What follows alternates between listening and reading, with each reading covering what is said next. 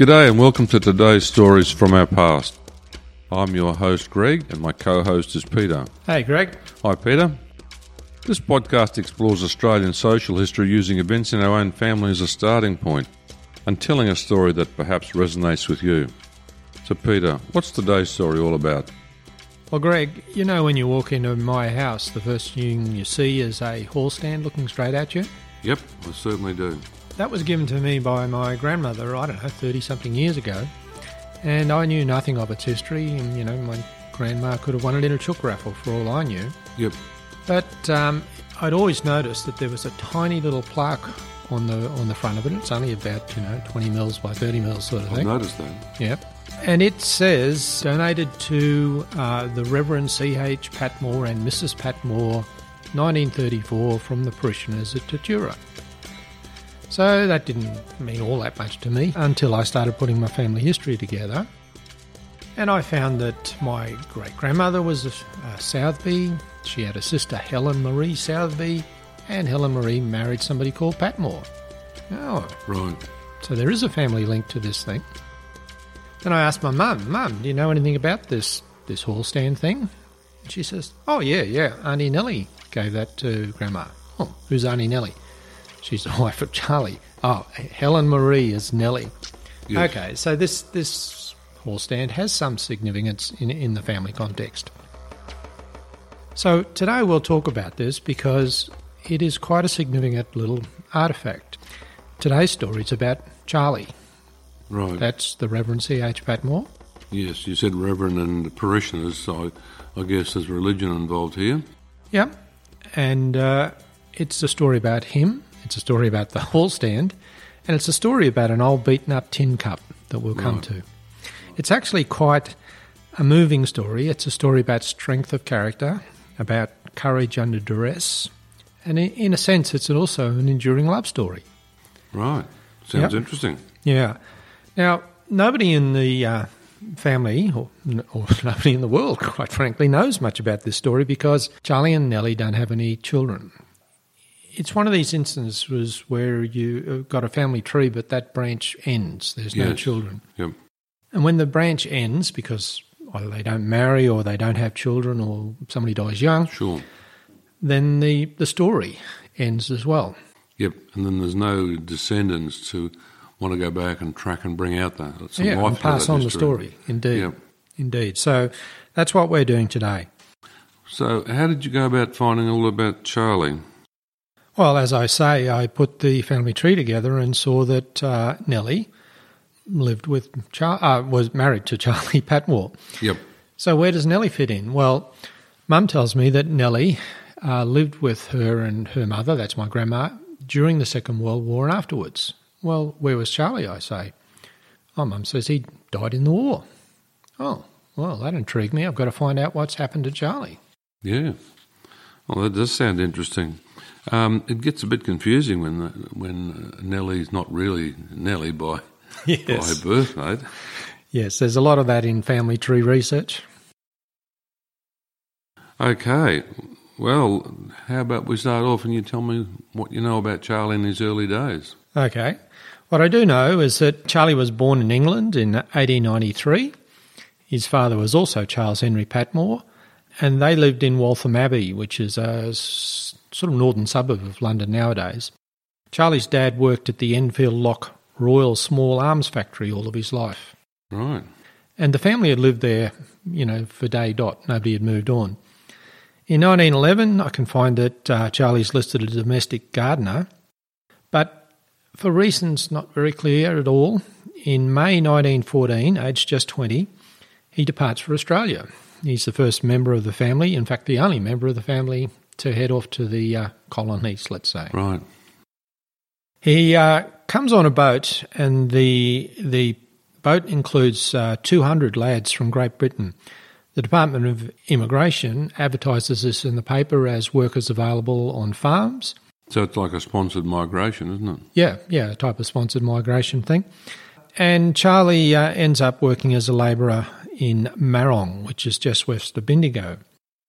Now, just a bit of timing here. He arrives on the 14th of June 1914. On the 4th of August 1914, which is only 6 weeks later, war's declared in Europe. Yep. So he got out of England just at the right time, let's say. Yes, yeah. Okay. Turns up here he's working as a labourer and they've been sought after. So what happens next? Does he get caught up in the military service or...? Well, interestingly, he's the right age to serve in the First War, but he doesn't enlist. What happens is Charlie's career takes quite a sudden change. While researching local papers, I found out that in September 1917, at the ripe old age of just 23, he's appointed as a reader at St Jude's Church of England Church in California Gully, which is also a suburb of Bendigo nowadays. Right.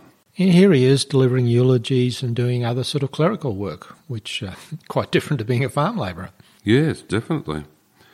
It's interesting that he's hadn't been called up or military service, but then again, some jobs were considered to be reserved occupations, and farm labourers often were one of the people. Well, it could have been.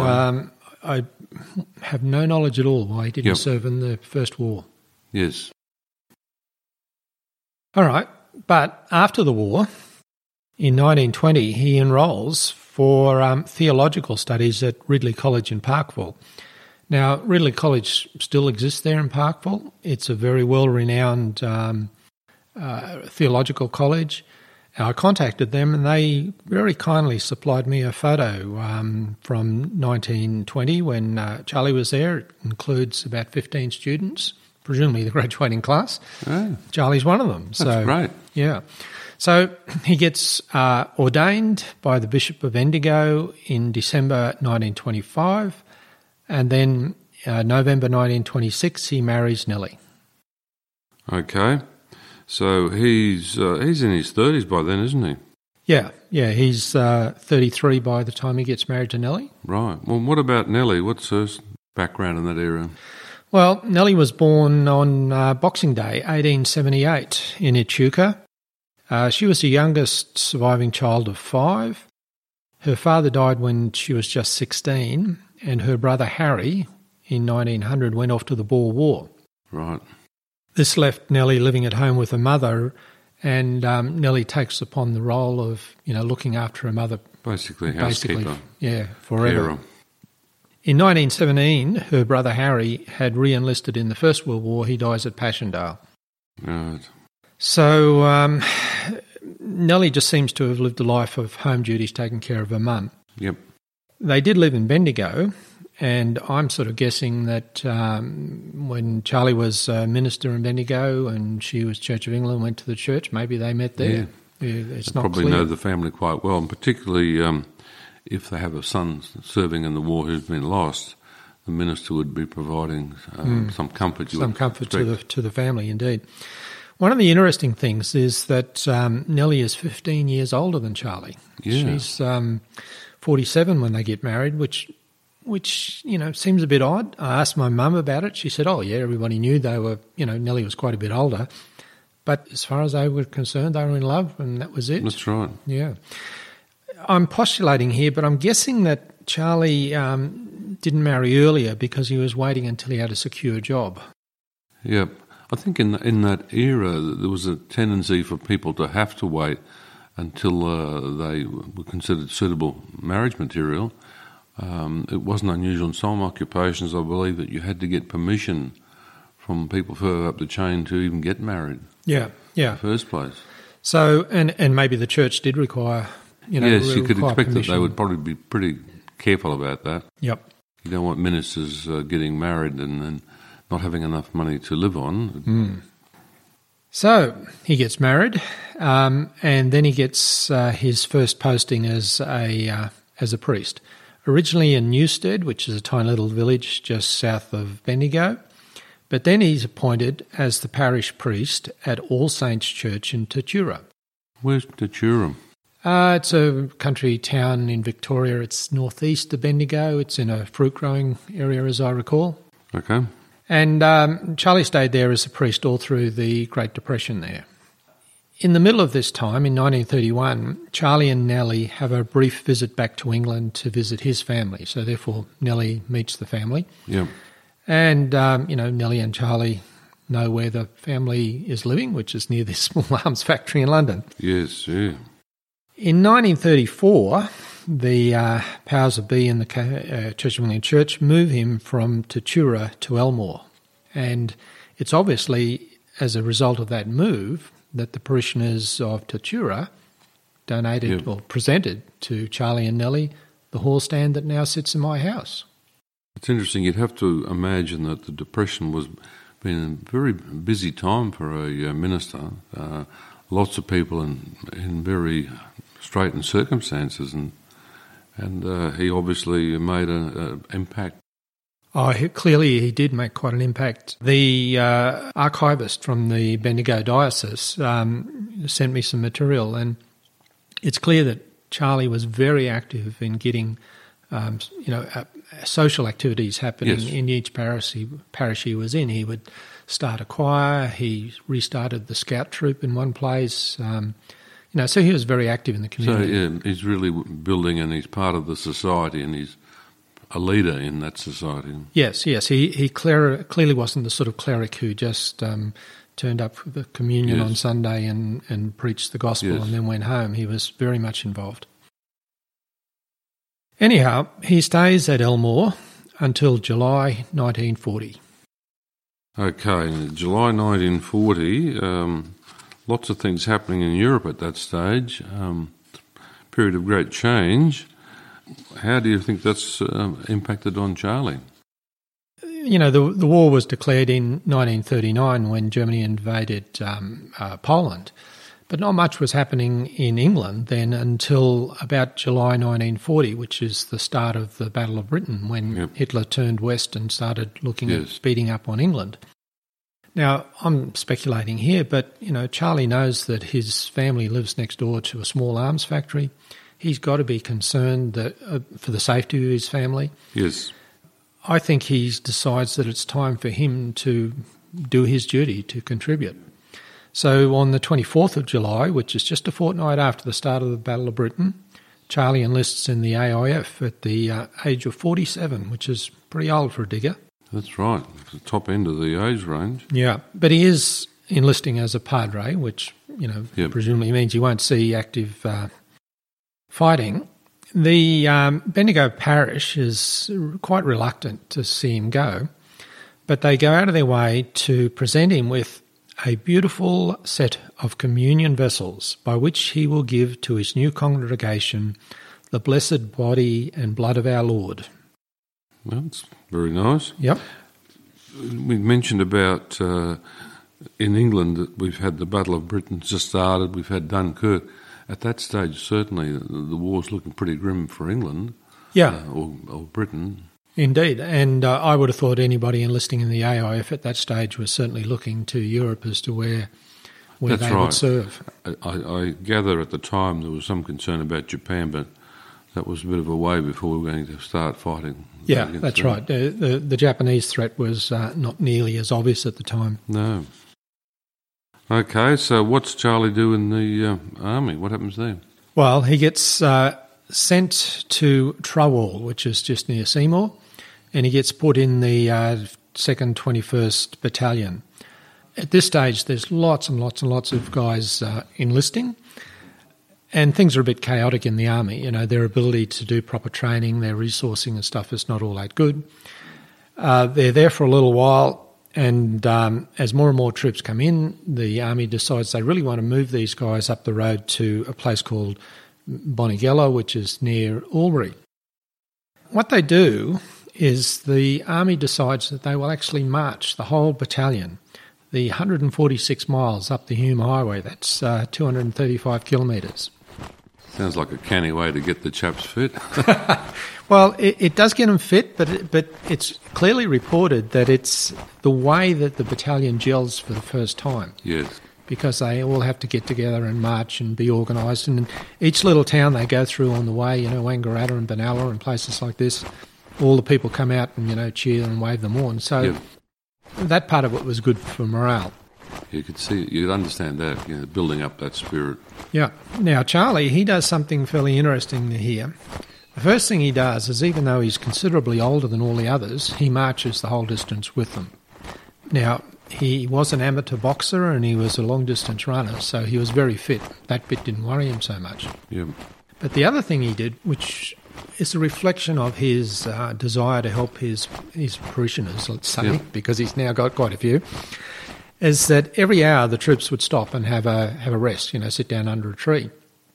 Charlie wouldn't sit down. The first thing he'd do is pull out this endless supply of PK chewing gum, which apparently he had, and he'd go from one group to another handing out chewing gum and introducing himself. So clearly this was his shtick. This is how he made sure that he made contact with all the guys in his battalion. He's certainly establishing leadership credentials, isn't he? Yeah. And not in a religious way. It's just that I'm there for you. I'm here for you, Yeah. Anyhow, as a result of that, for the rest of his life, he's known as Chewing Gum Charlie. Yeah, that's nice. All right, so they eventually get up to Bonegella near Albury, and they sort of start proper, training and what have you. But they stay there for a long, long time, and the longer they stay, the worse the morale gets, because these guys, they enlisted to go over and beat up on Hitler and do their duty. That's right. They didn't enlist to sit around in Albury not doing much. Yeah. Anyhow, they're in Albury there for 9 months, and all of a sudden the word comes, time to go. Hop on a train, go heading towards Adelaide. And they think, oh, good, we're going to hop on boats in Adelaide and go to Europe. But once they get in Adelaide, they put on another train. This train takes them north up to Darwin eventually. It's a bit of a long and arduous sort of trip. Yes, yes. Because in those days the roads and everything else weren't what they are now. Definitely. They get to Darwin and they're told to set up their own camp at Winnellie. Now, Winnellie is sort of outer suburb of Darwin nowadays, but at that time it was 9 miles out of town in the bush. So they had to, cut the trees down and build their own huts and things like that. I was thinking there wouldn't have been much infrastructure there. No. And morale got even worse at this stage because they stayed at Winnellie for another 9 months. So they've been in the army for 18 months and not done anything by now. Yes. Anyhow, at this stage, there's a record I found of one soldier's comment about Charlie, and I'll just read this out. The Padre does not believe in preaching to men. He lives with them, and his sermon is his behaviour. His room is open to all, and it could be written above the doorway, abandon rank, all ye that enter here.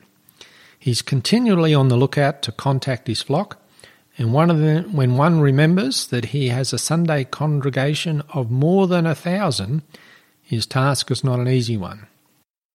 I should point out that at this stage, 60% of diggers were Church of England, so right. Predominantly the battalion was C of E. Yeah, that's right. That's a big job, isn't it? Yeah. Looking after that many people, and he certainly seemed to be taking it very seriously. Oh yeah, look, everything about him says he takes his role as the shepherd of the flock. Yeah, very seriously. Good analogy.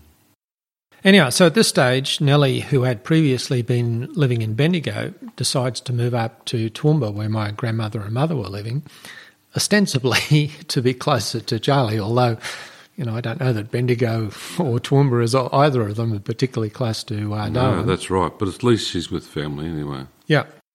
But as I said before, this is an ongoing love story, and there's a photo of Charlie Patmore that is in the Australian War Memorial, taken at the time they were in Darwin at Winnellie.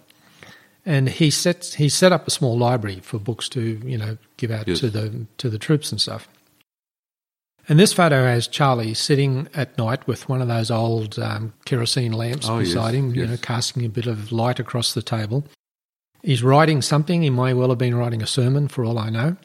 But tucked right in front of him is this lovely photo of Nellie.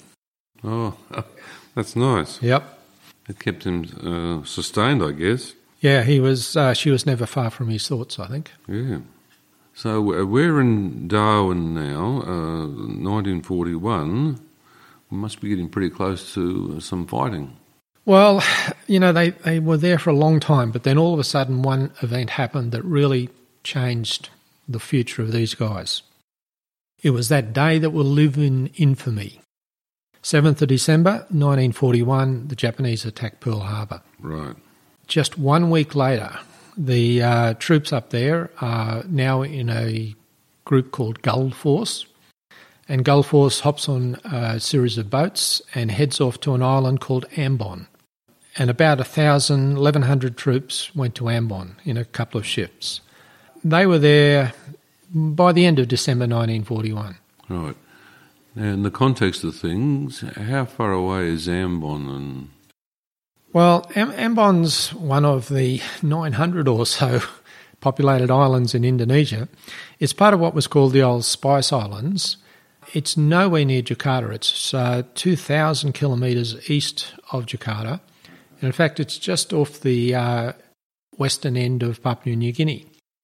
Right. But it is directly north of Darwin.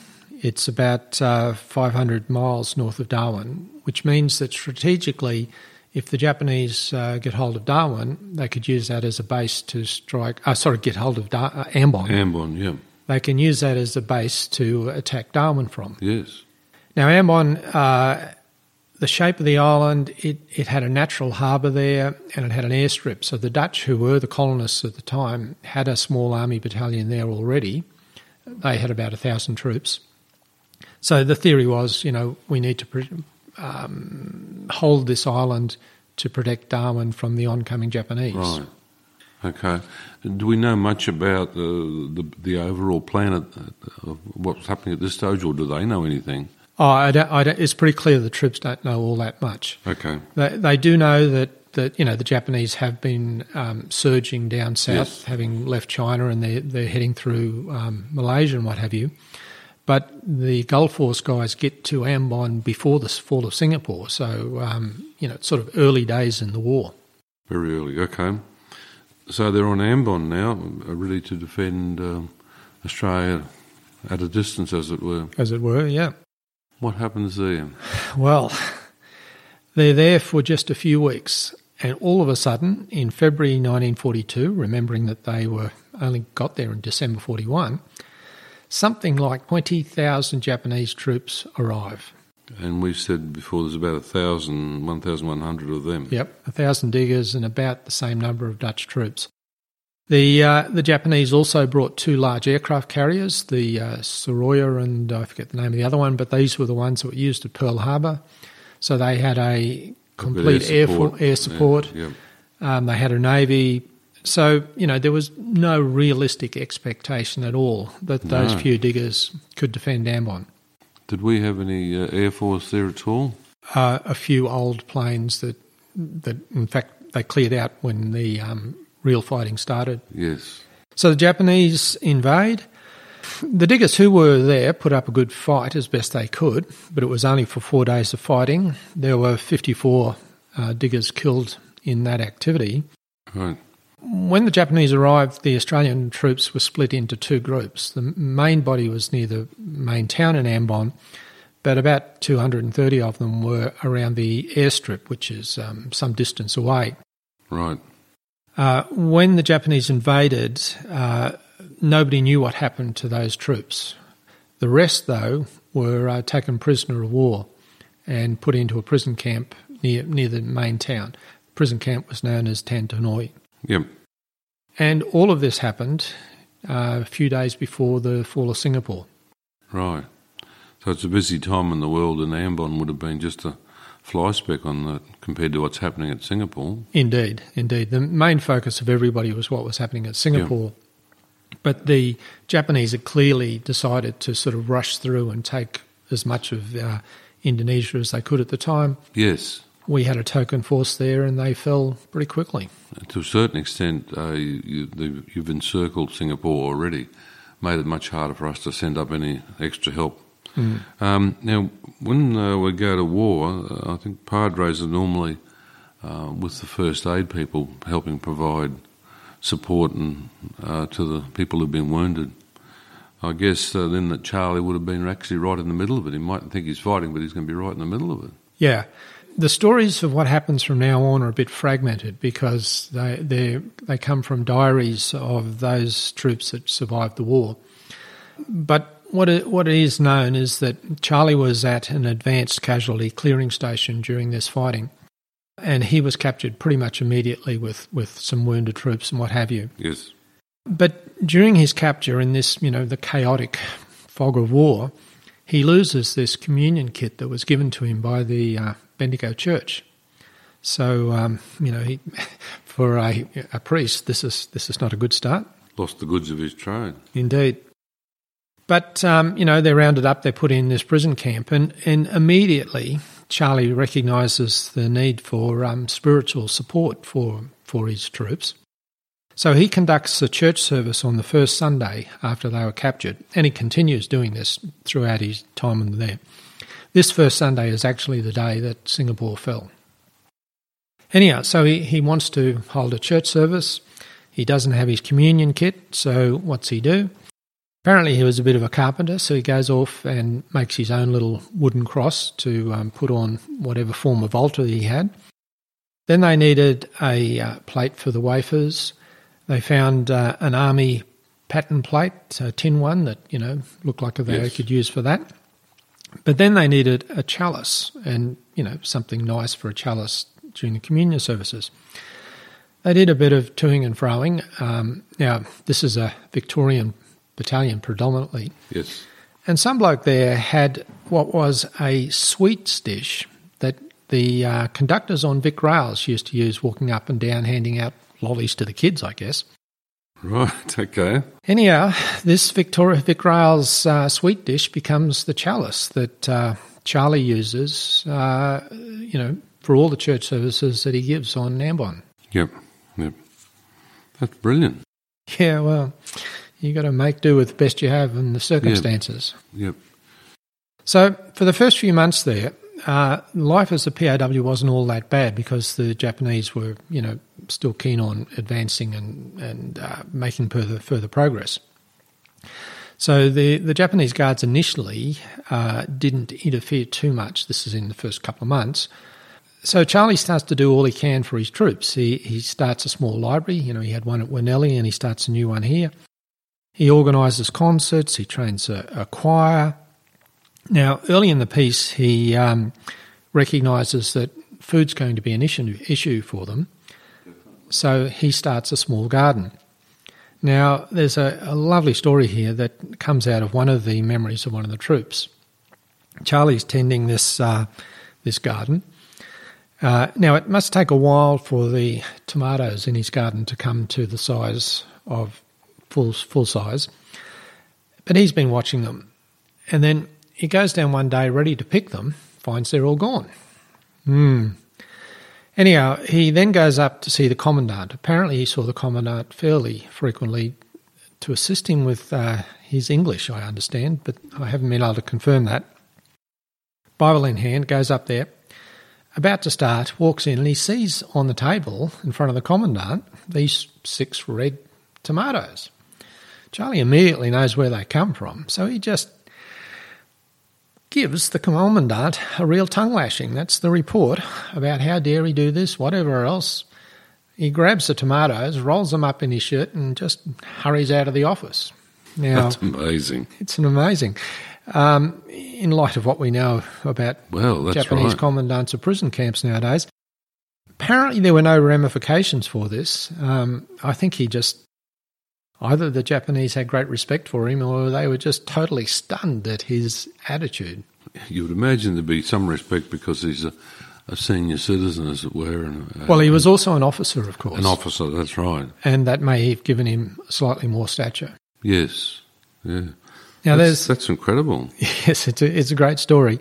Now, there's an even better story here. As I mentioned earlier, Charlie was conducting these church services. And in the Australian War Memorial site, there is a photo of a church service being conducted at Ambon, when they're prisoners. Right. That's amazing.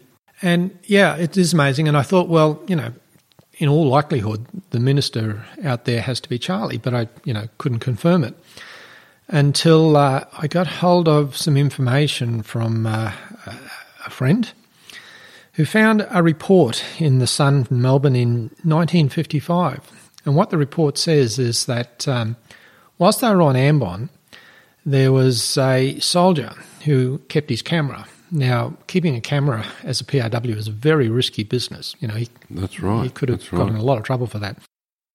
He has a roll of film, and he gives this film to a Captain Edgar Tanner, who was, his boss, and says, Yes. can you mind it for me, thanks. Captain Tanner, I don't know why, but he rolls the film inside a ball of wool. So there's this ball of wool about the size of a big softball, Yep. tightly wound with a roll of film in the middle of it. The Japanese saw this for a few times, never particularly looked at it. At the end of the war, Captain Tanner survives the war. The digger who took the film didn't, unfortunately. Tanner actually becomes secretary of the Australian Olympic Federation, as it was. One day he's rummaging through this old oak chest and he finds this ball of wool again. He thinks, that's a bit odd. So he takes it into the Sun office and they spend 35 minutes unravelling this thing because it's, tight as can be. Yes. And they find inside it this roll of film. Oh, hello. They send it down to the photographic group at the Sun, and lo and behold, the photos come out, and lo and behold, there's this photo of Charles Patmore delivering the sermon. That's extraordinary. Yeah, there's a few other photos on there. There's 8 photos in total, but the whole concept of smuggling a roll of film out of surviving, there's so much chance involved there. Yeah, and taking 13 years to develop it is quite good. What about Nellie, though? She's in Australia. She knows the husband's up there in mortal danger. Does she know anything about what's going on? Well, initially nobody in Australia knew too much, but there were a few groups that escaped from Ambon, and in particular an escape by Lieutenant Jenkins and his group. Now, this is quite a thrilling story, quite frankly, so we're going to do a second podcast about it. But Jenkins makes his way to Melbourne eventually after escaping from Ambon. He notifies High Command that, Gulf Force is now a whole lot of POWs. That goes on Charlie's military record. And by June 1942, which is several months after they were captured, Nellie knows that Charlie's a POW. Right. There'd be some comfort, I guess, that her husband hasn't been killed. Yep. But we now know, of course, that those prisoners had a pretty tough time. But at that stage, it wouldn't have been known what was going to happen. No, I don't think anybody knew what was happening. I mean, they knew people were prisoners at Changi, etc., but the full truth of the Burma Railway and things like that were yet to be revealed. That's right. So what's happening with Charlie too? He's still there on Ambon in the prison camp. Well, what happens is as time passes and the war progresses, the Japanese started having boats in the harbour at Ambon. The Allies flew planes over there. They noticed that there were, boats there. So then there were a few bombing raids on the harbour in particular. When the Allied planes flew over, the diggers weren't all that upset because they knew what they were trying to do. But then at one stage, the Japanese decide, and I'm not sure why, to put a munitions dump right in the middle of the POW camp. 200,000 pounds of explosives. Well, one day the Allies fly over, intentionally or otherwise, drop some bombs in the middle of the munitions dump. The first few bombs set off a couple of fires and things, and there are accounts of Charlie running around trying to help those who were injured and what have you. But then subsequently a second air raid came over and the whole 200,000 pounds of explosives go off in one big hit. This causes a catastrophic explosion. A building that Charlie's in collapses with Charlie underneath it. The building starts on fire. The roof of the building was what they called atap, which is the woven palm materials. Right, so it's quite, the bush hut, basically. Yeah. And one of the troops there can hear this voice going, "Help, help, help me." And he sees, a hand or a foot sticking out from under this and talks to him and realises that it is Padre Patmore. And the digger says, "Well, hang on, Charlie, I can't help you by myself. This is pretty heavy timber. I'll go off and get some other diggers." By the time those diggers come back, the whole place is on fire and Charlie's been burnt to death in a friendly fire incident. Right. Yeah, very sad way. Very sad. Very sad. There were 13 other Australians killed in those bombings, and there were 27 Dutch women and children also killed. Right. So, Just casualties of war. So Charlie is buried on Ambon. Right. I find that it's always very interesting, and we talk about the past and what it means to our families. I did some research on Ambon and Gulf Force, and I was surprised to learn that two of the soldiers there had my same family name. And one was in the medical team that was at the airfield, and his fate, of course, wasn't known until after the end of the war. But the other was an officer, and he would have been living and working in the same hut as he died the same day as Charlie. So he's one of the 5 officers who died on that day in the bombing. Yeah. It's sad, but we now have a context and the history of Charlie that tells our family what happened to one of ours. Indeed it does. So the aftermath of the bombing and Charlie's death, apart from losing officers and things like that, the thing that's reported in the number of accounts by POWs that survive is that they lost the person who was with them during those last hours. Charlie was the only trained padre in the camp. Yep. I mean, a guy did step up after Charlie's death to, run ceremonies and stuff. But cool. So the death toll on Ambon amongst the diggers was the highest of any POW camp in the war. It was higher than the Burma Railway. So there were a lot of diggers dying, and they really missed Charlie's spiritual help, guidance. I mean, he was guidance. an older guy. Yeah. So he's almost like a father or an uncle to so many of them as well. Yep. That's amazing. You'd have to think that there'd be a lot of folk would have been really upset when they lost Charlie. Yeah, and they clearly thought a lot of him. I've gone through every archive material I can and found a few quotes about what people thought of Charlie. One digger described him as the most understanding, the most quiet and gentle man I have ever met. And yet underneath he was a dynamo, always ready to listen, advise and offer spiritual help and comfort. Another recollection comes from a Lieutenant Van Houten, who was one of the few officers who survived to the end of the war. Was he a Dutch officer or one of ours? He was an Australian, but his name was Dutch, which did cause some issues at one stage. That will come up in our third podcast about Ambon. Lieutenant Van Houten says, his sterling character and his devotion to his task earned him the highest respect and love of his comrades. At his funeral in Ambon, by this stage there's an American missionary who's been captured and also part of the POW group. He quotes John 15:13, "Greater love hath no man than this, that a man lay down his life for his friends." But here's something that Charlie himself wrote and said. When he left the Bendigo parish, he left some parting words, and these are his own words. No work has greater importance than the work for God. But in doing so, we often meet with difficulties and disappointments. Such has ever been. In the 43rd Psalm, we read, "Why art thou so heavy, O my soul? And why art thou so disquieted within me?